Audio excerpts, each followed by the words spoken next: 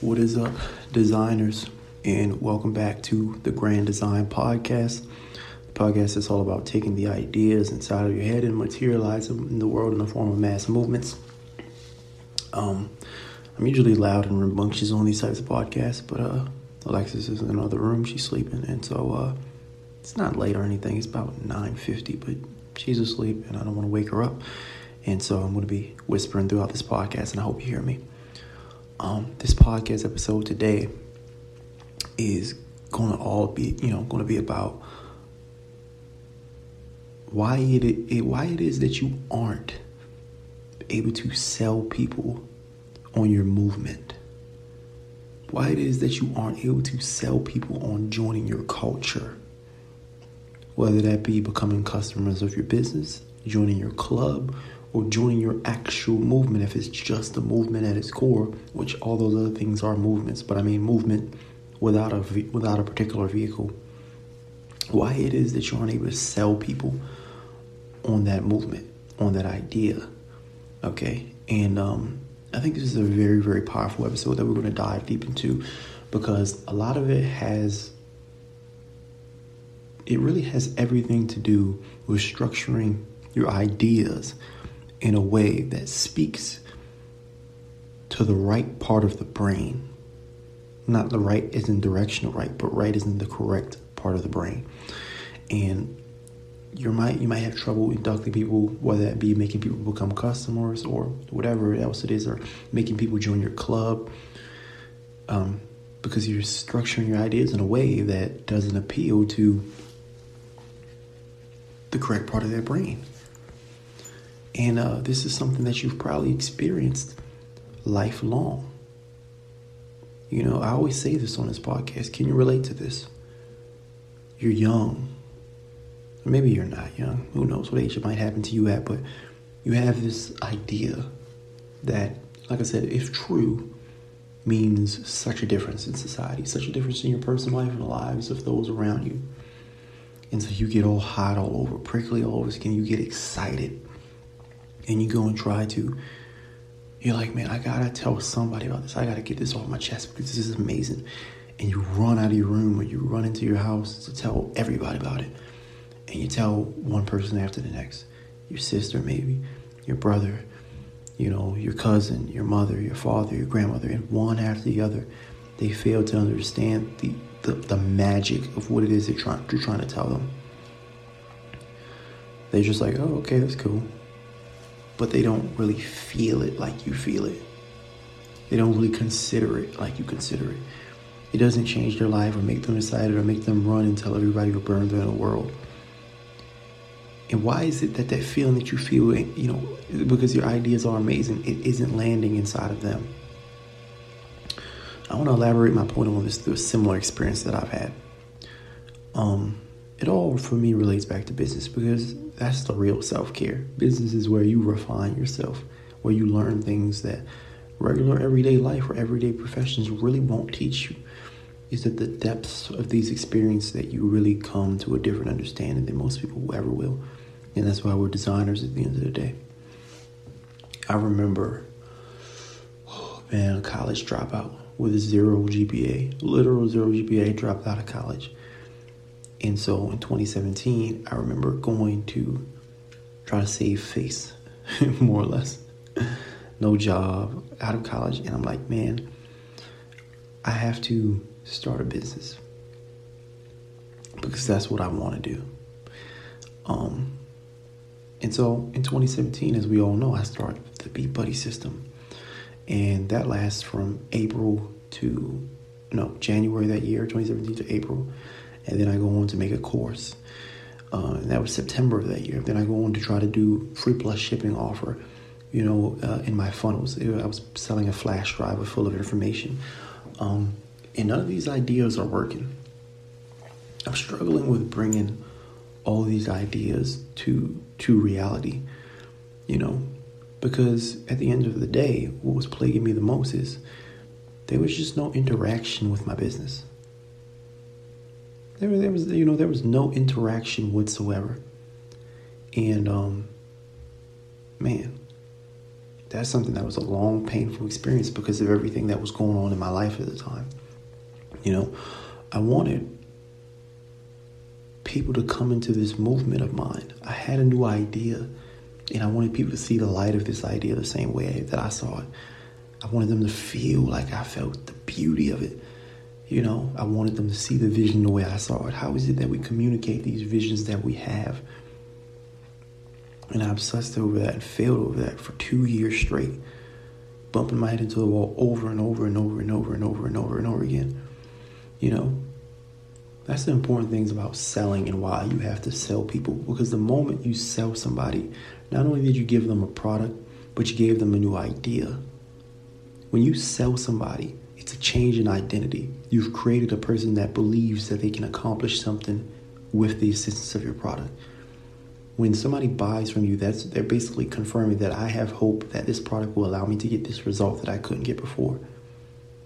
It's essentially when you succeed at going to your family and communicating that vision that you had and making them money. It's essentially if you went and told them and they got excited about it the way you did. And I was having trouble with that.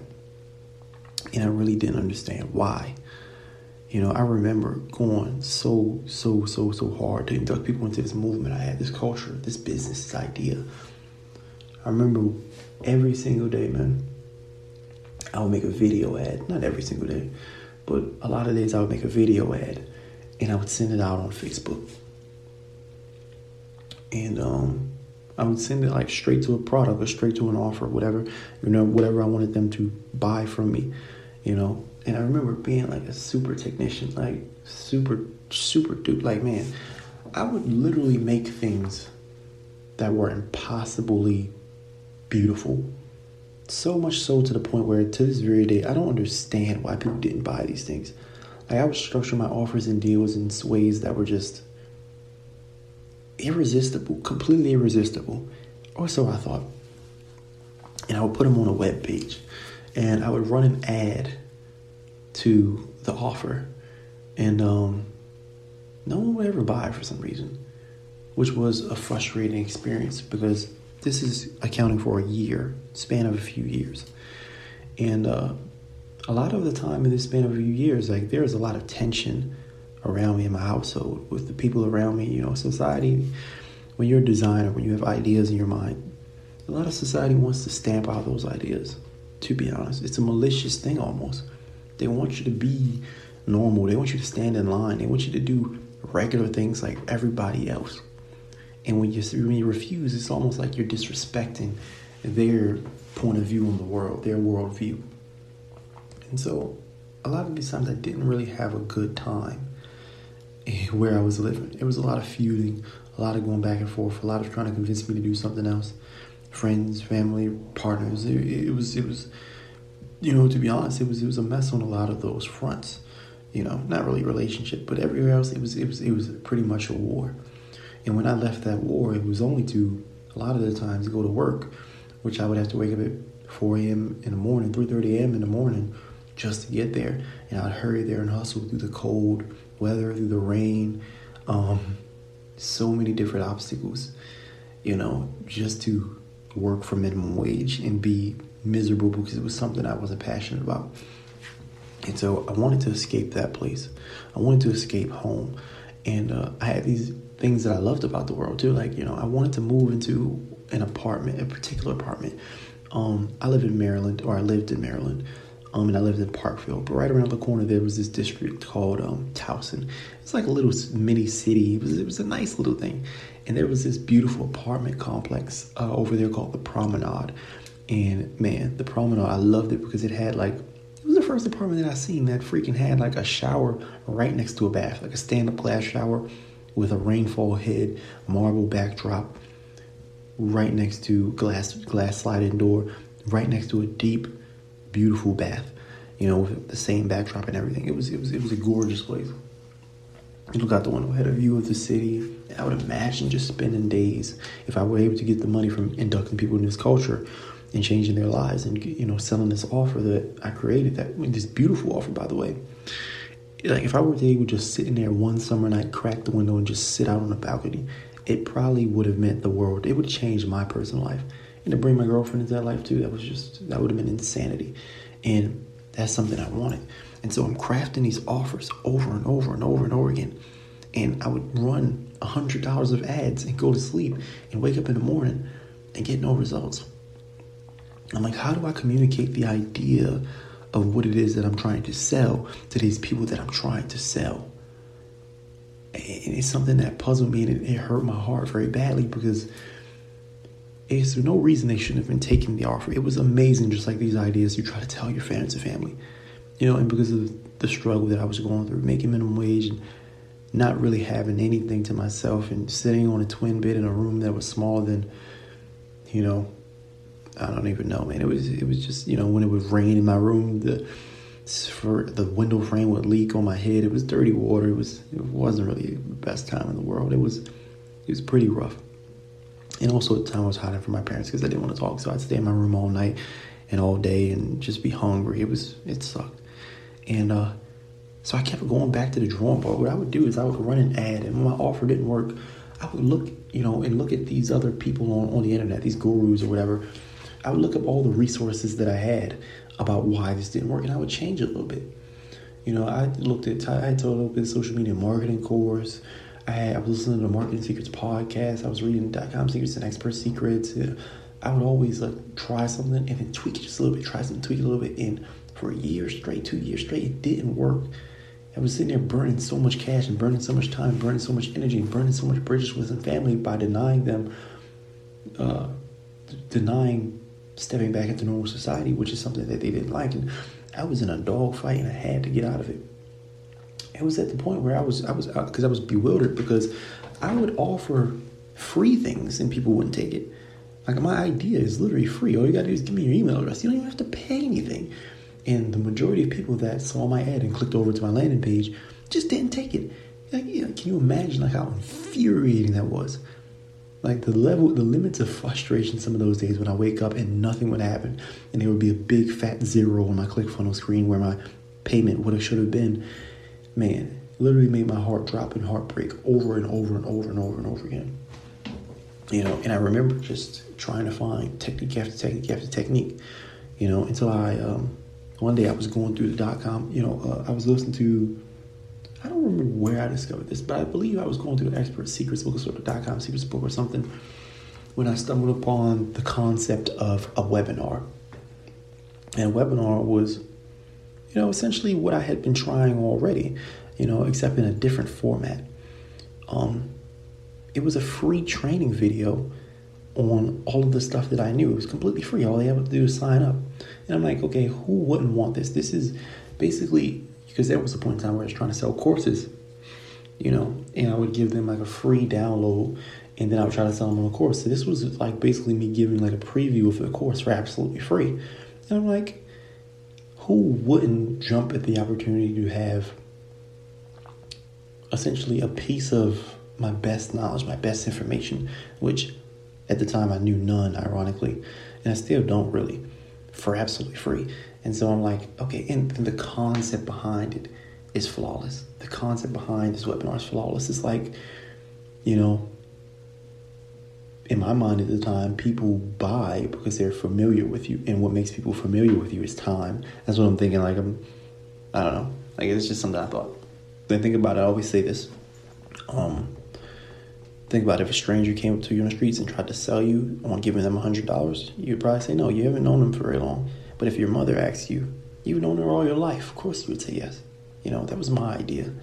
So a webinar, what it did in my personal perspective at the time was it took, it made people spend time with you, and it gave them so much value that they had no choice but to buy.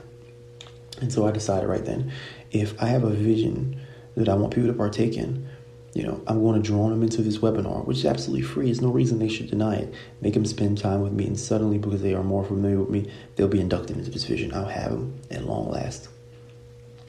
And so I remember, man, at this time when I first started experimenting with webinars, I believe it was the summer of 2018. I'm not completely, accurate on that. It's very memory, but I was working at the Target, the local Target around my way.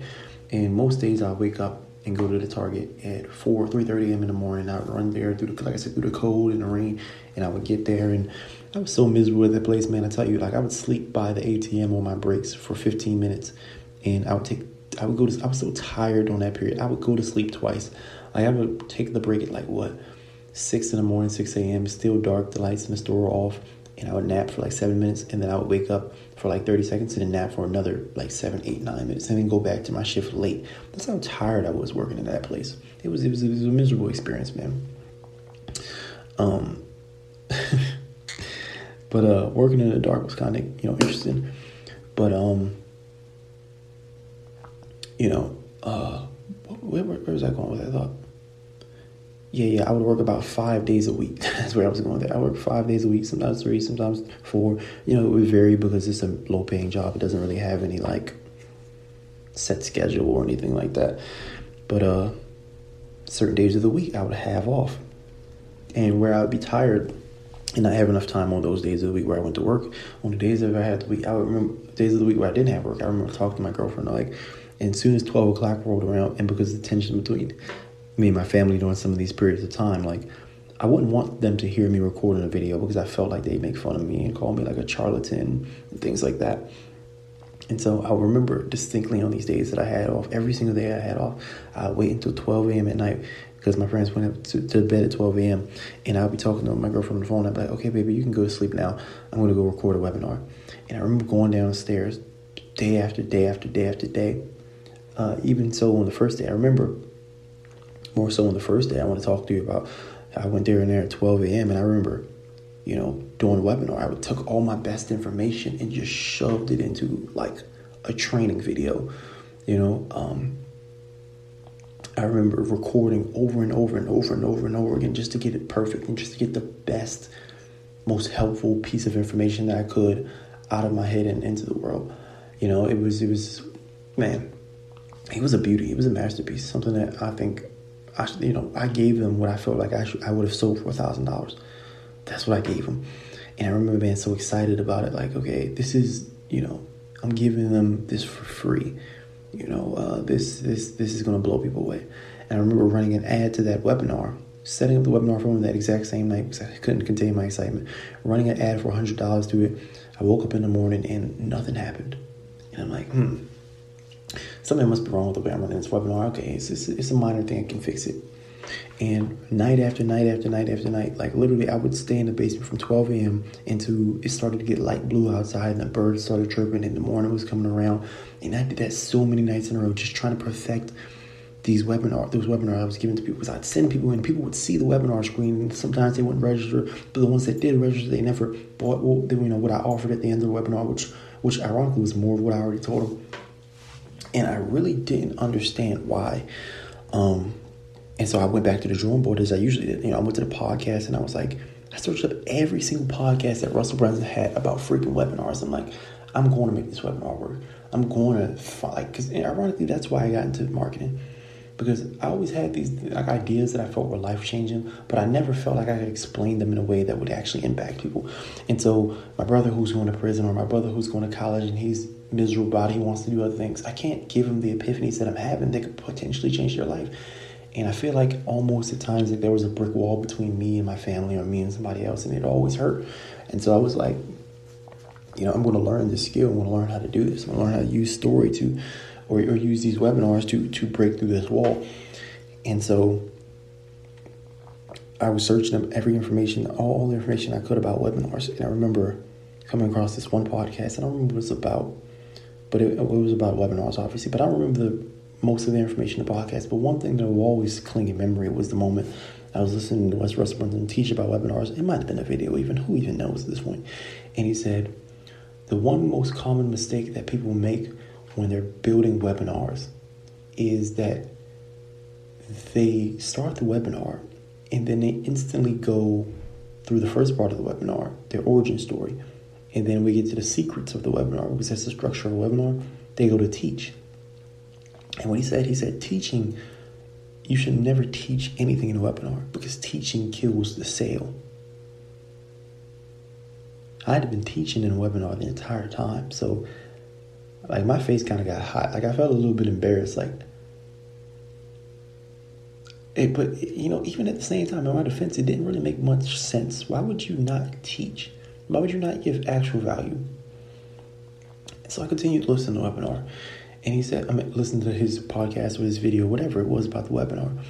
And he said, the entire purpose of a webinar is to bring people, knock down the one false belief that they're holding in their head.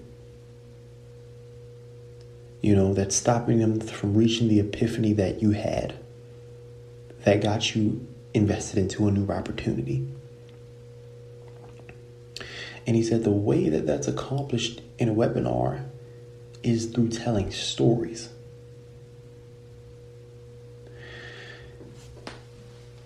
That might not mean anything to you right now, but at that point in time, I don't know why, but it kind of just clicked.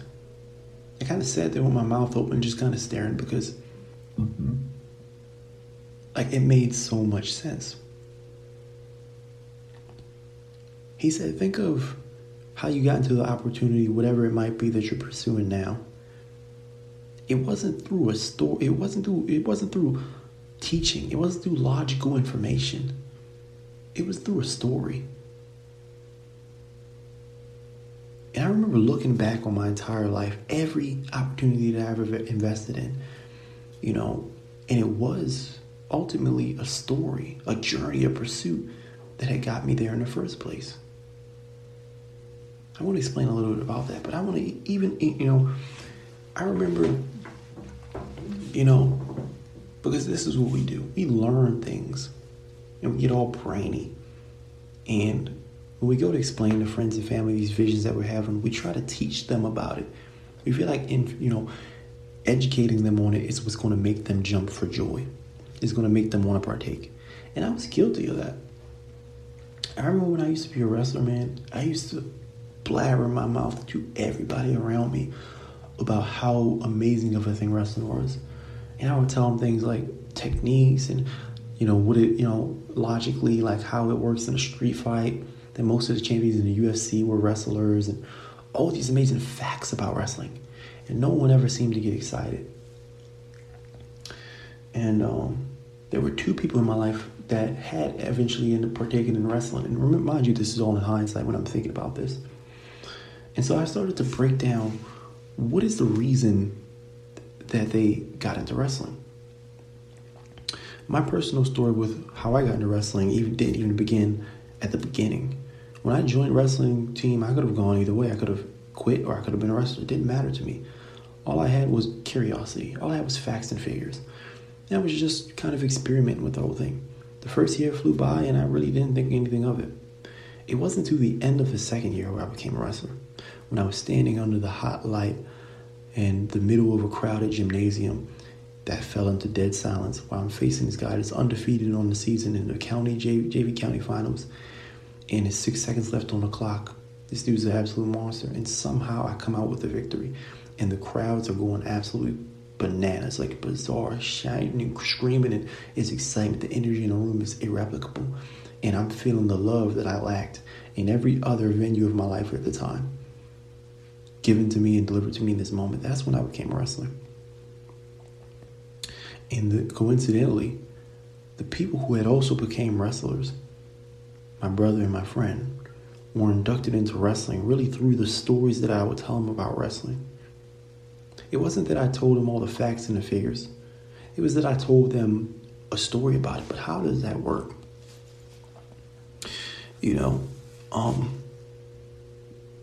There are two parts of the brain, man. There are two parts of the brain. There's the logical upper brain. Well, there are three parts, but there's the logical upper brain, the neocortex and all that.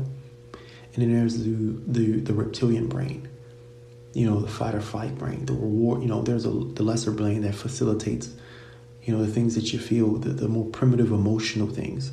It's not necessarily dealing with logical and complex thought. It's like fight or flight, punishment, reward, which is the modern form of reward that we pursue most, ironically, is status. There's the emotional brain and there's the logical brain. And here's what most people don't realize. Sales, and this is something that Russell Brunson said, we're returning to the podcast a little bit with this. He said, sales are created through emotion and not logic, right? And the facilitators of emotion, the way we deliver emotion to people in society, is through story. It's through storytelling. A lot of people think we make logical decisions about everything around us. But the truth of the matter is this. We feel an emotion delivered to us through a story that we experience, and we attach justification to it in the form of logic.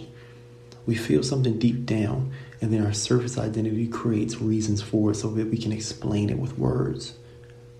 That's the truth to the matter that no one really gets. I started to think back on my life hearing this podcast, and I'm like, man, that's insanity. But then I thought, man, because I used to be religious. I'm not religious anymore. When I was younger, I was a very hardcore Christian when I was in my 10s, and a little bit of, I stopped being religious in 7th grade. But before that, super hardcore Christian, man. And I thought back on why. Well, how was I inducted into that vision? How was I inducted into that movement? And I realized they didn't come to me with facts and figures. They came to me with the story of Jesus Christ and his crucifixion. And that's what had inducted me into the idea and the philosophy behind Christianity.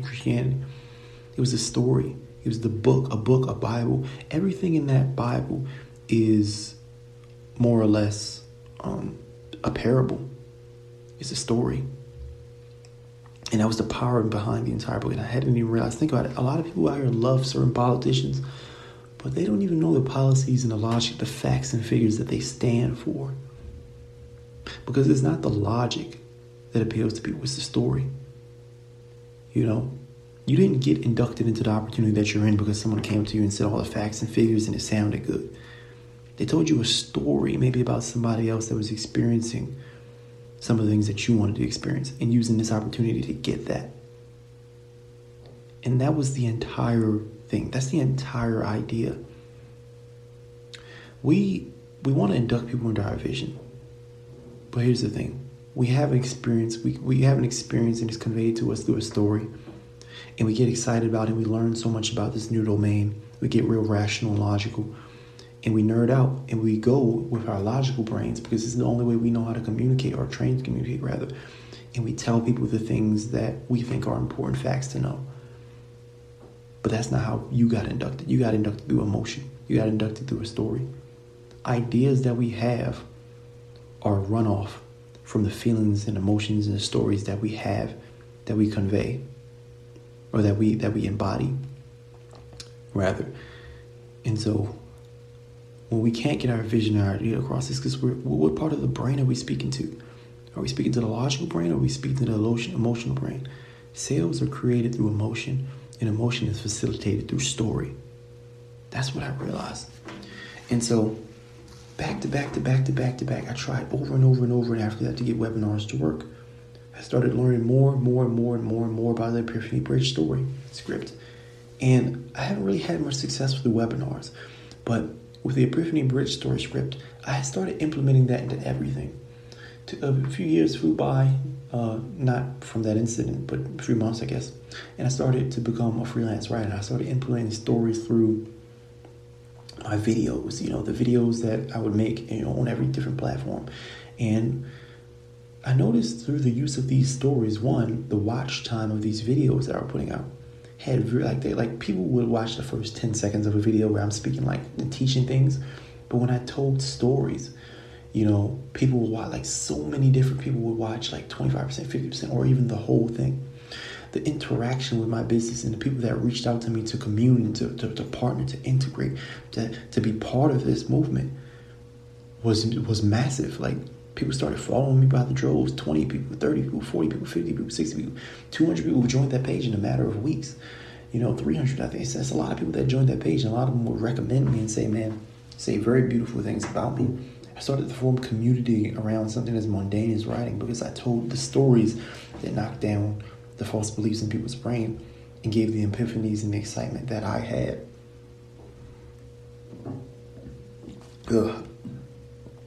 Yeah. I'm sorry, going through some burping, man. But all in all, it's because I was telling and speaking to the emotional brain rather than speaking to the logical brain. Frank Kern said it perfectly, man.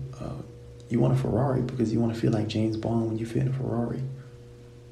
And then you have justifications for it logically, because you got to have something that you tell the world or tell yourself with words that are used in the higher brain, with higher brain logic.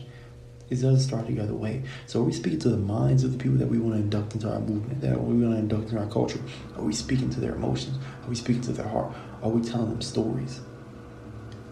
Okay, so you're probably wondering, like, okay, and you know, and think about it, man. We have so much emotions for fictional characters. Fictional characters. Not logical at all, but we think we're so logical. Because movies use the same exact script too. And so, what is it, how is it that we use storytelling to make those situations where we're trying to impart our vision make sense? How do we make it work? What is the story structure to break through people's minds and appeal more to the emotional, to the lower brain? Okay. These are a lot of Russell Brunson's ideas, and I want to credit him for these because he's the genius, not me. I didn't think of all this stuff. But he wrote a script in his book called The Epiphany Bridge Story. It's how do you lead people through story to the same epiphany that you had, and have them join your opportunity therefore. Okay. Which, by the way, I think, it's easy. I think for sure, like, not only do I have community to gather around some of the things that I want to gather around, but I think a lot of people in my personal life are able to understand me better because of the stories that I tell. I think I communicate and feel a lot more closer connection and culture, relation between the people around me as a result of learning the script. So it's not just for business or whatever else. But I got this book in front of me, his Expert Secrets book. You can get it at expertsecrets.com. I don't get paid for saying that or anything like that. But I want to read to you this portion about the Epiphany Bridge Story. Because I'm not going to read you. I'm just going to tell you the steps in an Epiphany Bridge Story and explain it. And so the entire gist of it is this. The opportunity that you're partaking in, you were brought to that opportunity because of a story that you either experienced or that was told to you. And that sold you on that different vehicle, that sold you on that movie, that sold you on that culture. Maybe you went through a long day, man. You went out on a date and the date kind of sucked and you didn't get the result that you want. And you went home and you were bummed out and you were like, man, enough of this. I'm not doing this anymore. And maybe you had in your reference experience a guy, that was getting girls or whatever, getting guys if you're a girl or anything else in between. If you're getting guys, if you want guys, or whatever. Maybe you had experience, that idea of that person. You're like, and, they've said things about how they did it. Okay. So you have the story of that person's success in your mind. So you get home from the date and you're like, man, enough. I'm bummed out. Life sucks and I don't want to deal with this anymore. And so you go to the internet and you use that person's story that or you hear somebody else's story about how they have success using a method called self-help. They told you a story to bring you to the epiphany that you needed, self-help. And so now you practice self-help. You learn the logical aspects of it and the techniques and things like that. You learn the technical aspects, the technical terms, the technical terms for the diet that you might be embarking on and all these different things. And when you'll go to friends and family and try to explain, and try to get them on board with this, you'll probably tell them all the logical benefits, but it wasn't the logical benefits that got you there. It was the story that led up to it. Your experience that led up to it. It's the epiphany bridge. It was a story that led you to an epiphany. And that's what an epiphany bridge story is. How do we implant ideas or lead people to discovering ideas on their own? Okay. And so the key to this entire thing, like I said, as ordained by Russell Brunson, is people already want a result. You were tired of, being who you were, so you went to self-help. But when you were tired, when you knew you had a problem, you were looking for that solution. And so the Epiphany Bridge script, it relies on you, the person telling the story that's wanting to induct people into your culture. You are a living embodiment of the results that they want out of life. You have what they want. You have what they dreamed of. And that's why they will follow you. And so what you have to do is you have the epiphany that they need and the results that they need. You have the results that they need, rather. And you have to parallel that. You reverse engineer your story to bring, to parallel with what they, reverse engineer your story to the point where it parallels with where they are now. And so where you are, where they want to be, your starting point should be where they started out, what they're feeling right now. And so as you bring them along the journey towards that epiphany that you want to bring to them, which is the epiphany that your opportunity will bring them to the results that they want, they can follow along because you started where they're starting right now. And they can visualize it as if they were going through that journey themselves. Okay? And so it goes like this. Let me actually go. It starts with the backstory. You know, and every movie follows this format, by the way. This is a script that's used all over Hollywood and all around the world, not just in marketing and inducting people into your culture. But it starts with the backstory. The backstory is what I believed earlier. Like, it develops a character in their head. And that character should relate to who they are right now. You know, it develops a character in their head that they can bond with, that they can understand. Okay, and then the second part of the story is you tell them about the desires that you had, because this is aligning with the desires that they have. And if you wanted what they wanted, they can follow along. And you want what they wanted, and you have it now, and so they can see that, you know, your intentions from the beginning were the same and identical as theirs, rather. Okay, so you want to break down two parts of the desires, the external and the internal. What are they feeling inside? And also, what are they feeling on the outside? You know, what are their emotions, as well as what are their physical aches and pains? Oh, wait, no, this is desire. Yeah, so what are they feeling inside? What do they desire inside? What do they want for themselves? Is it love? Is it community? Is it attention? Whatever it is. And what do they want on the outside, the external? What do they want to gain? Do they want a new house? Do they want to quit their job? What is the physical result versus what is the internal and spiritual result, rather? Okay, and so you move from the backstory to the desires and then to the wall. Okay, so what is stopping them in their life right now? Same thing that stopped you. What is blocking them from getting what they want? Oh man, I'm sick of not getting girls, blah, blah, blah.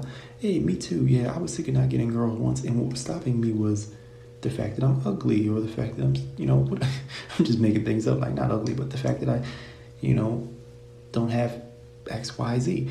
And they like, yeah, me too. I don't have X, Y, Z. So it's the wall. The next thing you proceed to is the epiphany. Okay, so you're going on this journey, and what is the epiphany that you discover? What is the realization that you discovered that resulted in you going on you taking a different path and therefore getting the result? Okay, so you're beating into this wall. What do you discover about your life that helps you circumvent that wall? Okay, so it's like this. You'll see this running, and every influencer and every online expert does this all the time. Think about Ty Lopez. I was living in a mobile home, $47 in my bank account. He said, here in my garage, a brand new Lamborghini. I was living in my mobile home, $47 in my bank account. But what changed my life? Books. Just an example. Grant Cardone. I was 25 years old. I was a loser. I got beat up. I was in a drug facility. I walked out and I discovered real estate. Gary Vee. I'm an immigrant. I didn't have nothing. Wine library. Like the story format, the brand story that people are using to induct you in your culture. Every single one of them, if you really break them down, follows this exact same format. And so, think about it. It's like somebody struggling to lose weight, and you're somebody that struggled to lose weight, but you managed to lose weight. Okay, so the backstory: I was struggling to lose weight, and it affected me internally and externally, because internally, I felt a lack of confidence and a lack of love, and externally, I wanted a girlfriend, and I didn't have that. What was the wall that I was running into? The wall I was running into was I was overweight, and people didn't want me because I was overweight. Okay, and then you come up to the epiphany. The wall that you run into is, I wanted to lose weight, and I was using, let's say, intermittent fasting, and intermittent fasting just doesn't work. Every method I tried didn't work. That's the wall that you run into. It was the epiphany that you had. Okay, if I want to lose weight, I have to try something different. So the epiphany that you had is that you should use the keto diet instead, just for example. Okay, and then you move to the next part of the story, is the plan. What plan that you set in place? So I plan to follow the keto diet from this date to this date, just for example. So what's the plan that you created to achieve your desire? And then this is the part of the story where it's like the end of the movie and you're fighting the final battle. It's what conflict that you run into along the way. There will always be bumps in the road. No perfect plans work the entire time. And so you'll run into an obstacle and you'll have to pivot. Okay, and that's when you pivot. Okay, you make an executive decision, call an audible to get the result that you ultimately want. And then at the end of the story, it's the achievement and transformation. One of the important concepts of this Expert Secrets book is that, while there's emotion beneath the surface and logic, a surface identity facilitating everything at the top, both of these, identities have to feel like they're going to be satisfied at the end of the journey. And so Frank Kern explained this perfectly in a beautiful way. It's like, we want a Ferrari at the forefront of our brain, at the top of our brain. We want a Ferrari because we feel like a Ferrari is, we have all these logical reasons that we want them. But beneath the surface, we have the emotional body that's like, okay, I never got loved as a child, and so Ferrari will make me feel like I have enough status and that I'm like James Bond and I'm cool and all these different things because I never fit in and all these things that we might think. Okay, and so, both of these parts of your brain, they want to be satisfied. And you will want to feel like an opportunity that people want the opportunity that you're interested in introducing them into to bring them that type of satisfaction. Okay? So not only did I get the car, but it's called the hero's two journeys. You go on two journeys in every story. Think about The Lion King, for example. Not only did Simba literally go on a journey to become the literal king, but he transformed from a scared, timid little adolescent to somebody who was literally like a man, like a king, Think about just any story. You know what I'm saying? You always have you win the gold medal or you don't, and then you transform internally as a person. And that's what they're trying to teach you, that the internal transformation is just as weighty and just as heavy. There's a motif or a lesson learned through the story, besides the main journey and the main achievement that they got, the physical things that they got. And so it'll be something like this. Well, I took the keto diet and I had success with it and I lost so-and-so amount of pounds. It was a great success. But then I realized that, it wasn't my body that was holding me back along. It was just that my self-belief or something like that, my confidence. And, if I would have got those in order, everything would have been all right. People didn't love me because of who I was. Who didn't dislike me for who I was. For what I was, they disliked me for who I was. You go on two journeys. And so it satisfies that idea that not only do you want, you want the award, but you want to feel powerful and you want to feel, inside, you want to feel internally satisfied, fulfilled through the journey because of who you've become. You've become somebody that you wanted to be, more or less. Okay. And so that's the whole idea of how you structure the stories that you tell people. That's how you induct people into a new opportunity, into the opportunity of your culture, into your vision, into your idea. And so a lot of us might have struggled with this historically. A lot of us, we've gone and tried to tell the world about our visions and tried to sell the world on our visions, maybe through a business, because the business is just a vehicle to get people it's just a vehicle that, that facilitates a movement, So a business is just a really mass movement. But, we try to get our mass movement. You try to get people into it, to adore it, to become customers of it, to subscribe to it, to love it, to embody it, and all these things. And we're trying to get these ideas that we have out into the world. But for some reason, our ideas don't stick. And I feel like a lot of the reasons our ideas don't stick is because we're crafting or organizing our ideas and our concepts in a way that only appeals to the logical brain. It doesn't appeal to emotion. And emotion is what people are sold on. And so if emotion is what people are sold on, and a conduit to deliver emotion is through a story that's crafted into this way, then you're going to have to tell stories. You're going to have to develop the best stories in order to influence people's minds at the end of the day, with stories that are what's going to appeal to the part of the brain that's going to make them pull the trigger and be part of your opportunity. Ugh, that's all I really have to say. Yeah, a whole mouthful. But in closing, I want to say this, man. If you're somebody who wants that for your life, you're an entrepreneur, you've built a business and you're on the other side of things, but you're having trouble inducting people into the culture of your business, inducting people into your movement, having people follow your ideas, become true fans of you and your movement and everything around it. Like, Russell Brunson has the funnel hackers, and it's not just a business, it's a movement. It's something entirely different. It's like the NFL is a business, but a team, man. How many people rally and sit in them stands and cry and bleed and love these teams? It's not just something that you buy and just like, okay. Think about Team Apple. Apple is a movement, whether you want to believe it or not. It's not just a product. You don't just buy it like Samsung is a product. You just buy it. But people who buy Apple, they're really adamant about being Apple users, and no matter the price and the features of any other phone, they won't be anything else because they're Apple users. They're Team iPhone, as they say, because it's a movement. It's more than just a product. And so if you want to take your business, man, if you want to take your business and build a community around it, if you want to build a tribe around which it is that you already do, and if you want to do this in a profitable way, by the way, and you want to use that tribe and that community who all follow this central idea to induct as many people as possible and change as many lives as possible, I think a good way to do that is to write a sales memoir. Okay?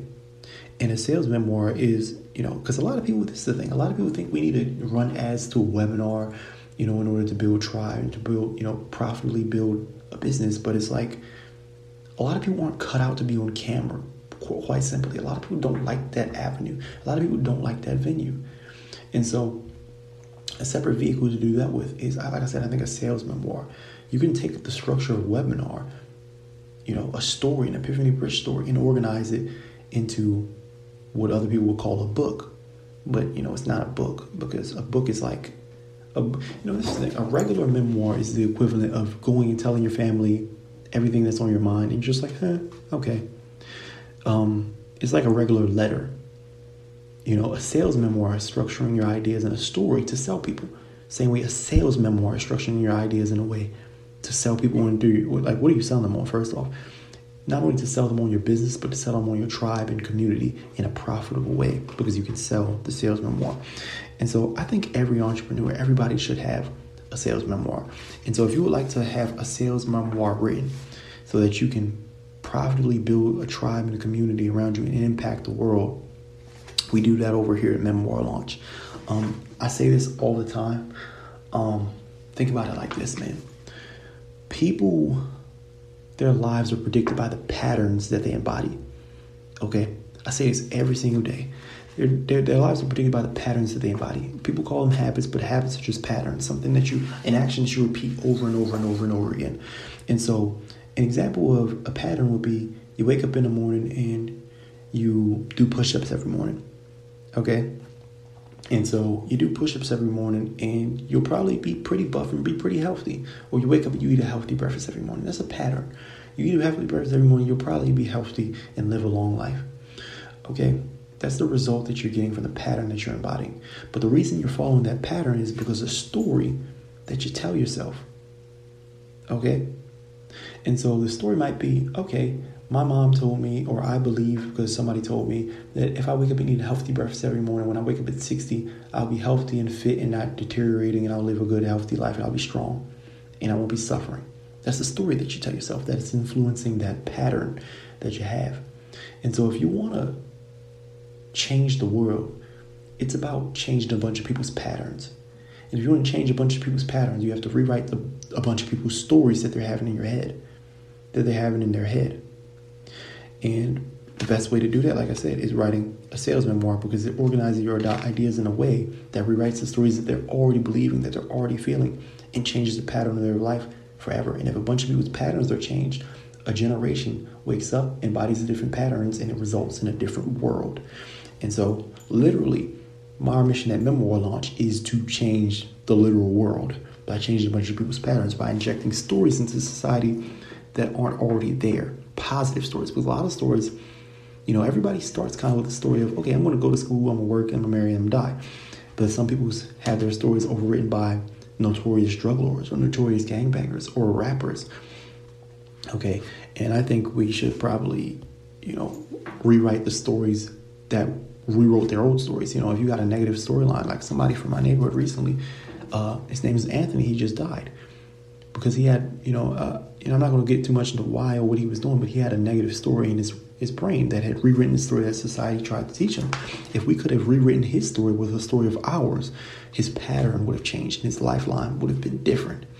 And so that's the importance of what you do. And as many people follow the story model that you put in their mind, then they have a new identity. And that identity is associated in part, in any way, shape, or form, it is in part associated with a movement, with a tribe and a community that will be based around your business, based around your identity, based around your life. It is your tribe, your community, and your movement, and it is a positive one. And so if you want to do that, if you want to change the world, man, and if you want help writing a sales memoir or have a sales memoir written, we don't exactly do it right now because we're we write for some people. I'm not going to lie, but we're still working on some of the company is undergoing maintenance, more or less. But you can join our list, and if you join the list, we'll tell you when we're ready to start taking on new people, new clients, and pushing out new stories into the world. The list is first come, first serve. If you miss the first wave, you might have to wait a while to have your story pushed out into the world and written for you or written alongside you. But, it might not be too late. So join the list, man. Join the list, and we'll send you emails about how to structure your stories and ideas every single day. And if you want to join that list, you'll have to take a little quiz first just to see if you're a good fit for us and if we're a good fit for you. But if you want to join that list, if you want to get your sales memoir written and get your story pushed out to the world, go to www.memoirlaunch.com/launch list. www.memoirlaunch.com/launch list. And hopefully we see you on the list. I look forward to speaking to you, and I look forward to pushing out your story to the world in a way that's not only profitable and gets people into your current business, but builds a tribe, a community, and a movement around that business. Storytelling is so important. And you don't have to post videos all over the internet to tell your story. You don't have to publish on every platform to tell your story. You don't have to build a webinar to tell your story. Think about it, Kiyosaki from Rich Dad, Poor Dad, from simply a book. You probably don't even follow his social media. Tony Robbins from a book. It all started with not just a book, a sales memoir, because they've been organizing their stories this way and building culture around it since the beginning of time.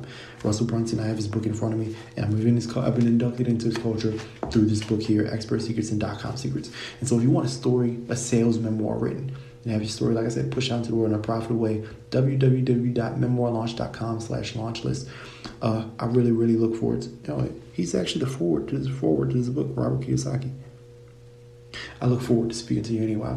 Well, anyways, more than anything, please subscribe to the podcast because it helps a lot, and comment and rate us and all that, because it makes a huge difference. You can reach out to me on social media at Junie Prayer. And I look forward to interacting with you. I look forward to speaking to you. And I thank you so much for listening to this podcast. This is the Grand Design Podcast, a podcast about pushing your ideas out of your head into the world in the form of mass movements. And my name is Dallas. I appreciate you for listening. I'll see you in the next one. And also, if you don't know, we do a live show every day at 9 p.m. It's called Tomorrow's Design on the Podbean app. It's a live show we do every day at 9 p.m. Pacific time. So if you want to listen to the live show, if you want to do some call-ins, if you want to leave, it's a live chat also. If you want to chat back and forth through the chat or call in, I look forward to having you. I look forward to speaking to you. Like I said, it's Dallas, and it's the Grand Design. I appreciate you so much for listening. Peace out. True or false, designers? Ghostwriters in the modern era are completely outdated, and no one should ever use a ghostwriter again. Okay, now look, I understand everyone wants to write a book because it is the most effective way to build tribe and community around your central ideas in a profitable way. I understand that. It is the best way to push your ideas out into the world in the form of mass movements. And this is throughout history. Think of the Communist Manifesto. Think of the Bible. Think of Mein Kampf. You know, every time you see an entrepreneur, ask him how did he get started. He'll say, Rich Dad, Poor Dad. You know, he'll say, Think and Grow Rich. The best way to induct people into your tribe is through a book, and there is no denying that. But a lot of people, they turn to ghostwriters because there is a gap between the ideas in their head and the words on paper. And that gap is filled with obstacle after obstacle after obstacle. And I understand that. These are some of the things that I've experienced. Tell me if this is familiar for you. Man, writing my first book, it was just like a soup of ideas in my head and I didn't know where to start. Is that something you've experienced? Like, it's like ideas floating around and you don't really know how to structure it. Is that something that you've been through? Like, where do I even put this in this chapter? And then all these blogs, they make a freaking outline. No one wants to make a freaking outline. You know, I could spend that valuable time I spent making an outline actually writing the book. How about that? Another thing is time. No one has the freaking time to write a real book. Like, you know what I'm saying? Like, you know, you have business to take care of, or work to go to, or family, or actually life to enjoy that's not sitting at a freaking laptop. You know, no one wants to spend 365 days of the year, the entire summer, sitting there 2-3 hours a day crunching in words on a freaking laptop. It's completely redundant. It's ridiculous. You know, that's just even daunting to think about. 3, 4, 5, 6, 7, 8, 9 months to put a book together, in one that you're not even sure how to publish or market yet. It's an insane amount of work for nothing. And another reason is that some people just might not be good at writing. Just simple and flat out. Is that something that you've experienced? Like, think about it. Like, sometimes writing is just freaking hard, and not everybody was born a writer. No one's born. And so for these reasons, people turn to these writing coaches and these ghostwriters. And this is coming from the position of a former ghostwriter who's ghostwritten for people with businesses. Okay. They never really get what they're asking for. And the reason for that is this. And tell me if you've experienced this. Like, also, have you worked with a ghostwriter and they've given you something back and you're just like, Because like 100% of my clients probably have felt that way throughout history. And the reason is because ghostwriting is like playing a game of telephone. You know, when you tell somebody a phrase and then you tell another person and you tell another person, and by the time you get back to the line, you probably played this in high school. By the time you get to the back, you know, the last person, they say the phrase and it's something completely different. When you pass your ideas through the mind of another human being, those ideas will not come out their mind or come out in their writing without being tainted by their own mind. It's like telling a painter to paint your girlfriend and giving them like descriptions and things like that. Not really going to work out. You'll probably still accept it like, this is the best we can get with the system that we're using, but it's not going to be the product that you actually asked for because it's coming through his perception. And because of that, ghostwriters are flawed. And I say this and I admit this as a ghostwriter. But I have good news for you. We're not living in the 1800s anymore where we need scribes. You know, ghostwriters should never be used by anyone on this face of this planet after this year. You know, so I have a solution for you. This is the way that we do it at Memoir Launch. Think of your book. Whatever your book might be, however big it might be. I don't care if your book is 500 pages long. That's a big, time-consuming, expensive, and complex thing. And on top of that, ghostwriters like to cost $25,000 for the subpar work they do. Okay? But think about your book. 500 pages is a massive, complex thing, right? Now, I like to be challenging, so I believe we can get your book done from cover to cover for way less expensive than a ghostwriter. And exactly in your voice, crystal clear, 100% satisfaction in a span of 7 days or less. Now, you might be like, that's kind of impossible. No, it isn't. We don't live in the 1900s anymore. We live in the future. And so how do we do that at Memoir Launch? The way we do that, just to keep it simple and not too complex, we rely on voice writing technology. We rely on, machine learning, artificial intelligence to take that gap between the ideas in your head and actual text and shrink it. We crush it into a span of 7 days through new technology and methods. Let me explain to you how this process kind of works. You have these soup of ideas in your head and you don't know how to organize anything from anything. We get a little specialized team for you, maybe 1 or 2 people, and we do an interview series with you to bounce back and forth and kind of organize your ideas in a way that's actually like it reads well, one, and step two, it's actually effective. Because a lot of books, you put them out into the world and they're like, no one cares about them. It's like, you know, they're not effective because those are books. A book is like a letter. What we write for you is called a sales memoir. I'm not trying to get too complicated, so I'm going to just completely explain this very briefly. A book is like a letter. A sales memoir is like a sales letter. Sales memoirs are the books that indoctrinate your audience and makes them join your tribe by default. Books like I said, .com Secrets. You read .com Secrets by Russell Brunson, you will become a funnel hacker because it's structured in that way. Most people read the Bible, they will become a Christian. Most people in the 1940s, they read the Communist Manifesto because of the way the ideas in the book were structured, and you will become a communist. But how is it that we structure our ideas in a way that reads well and place them in a book in a way that also indoctrinates? So that's step one. It's a small little interview series. You know, you kind of just talk about everything that you like. You know, whatever you rant about on a daily basis, you just rant to us. A lot of people describe this process as therapeutic or whatever.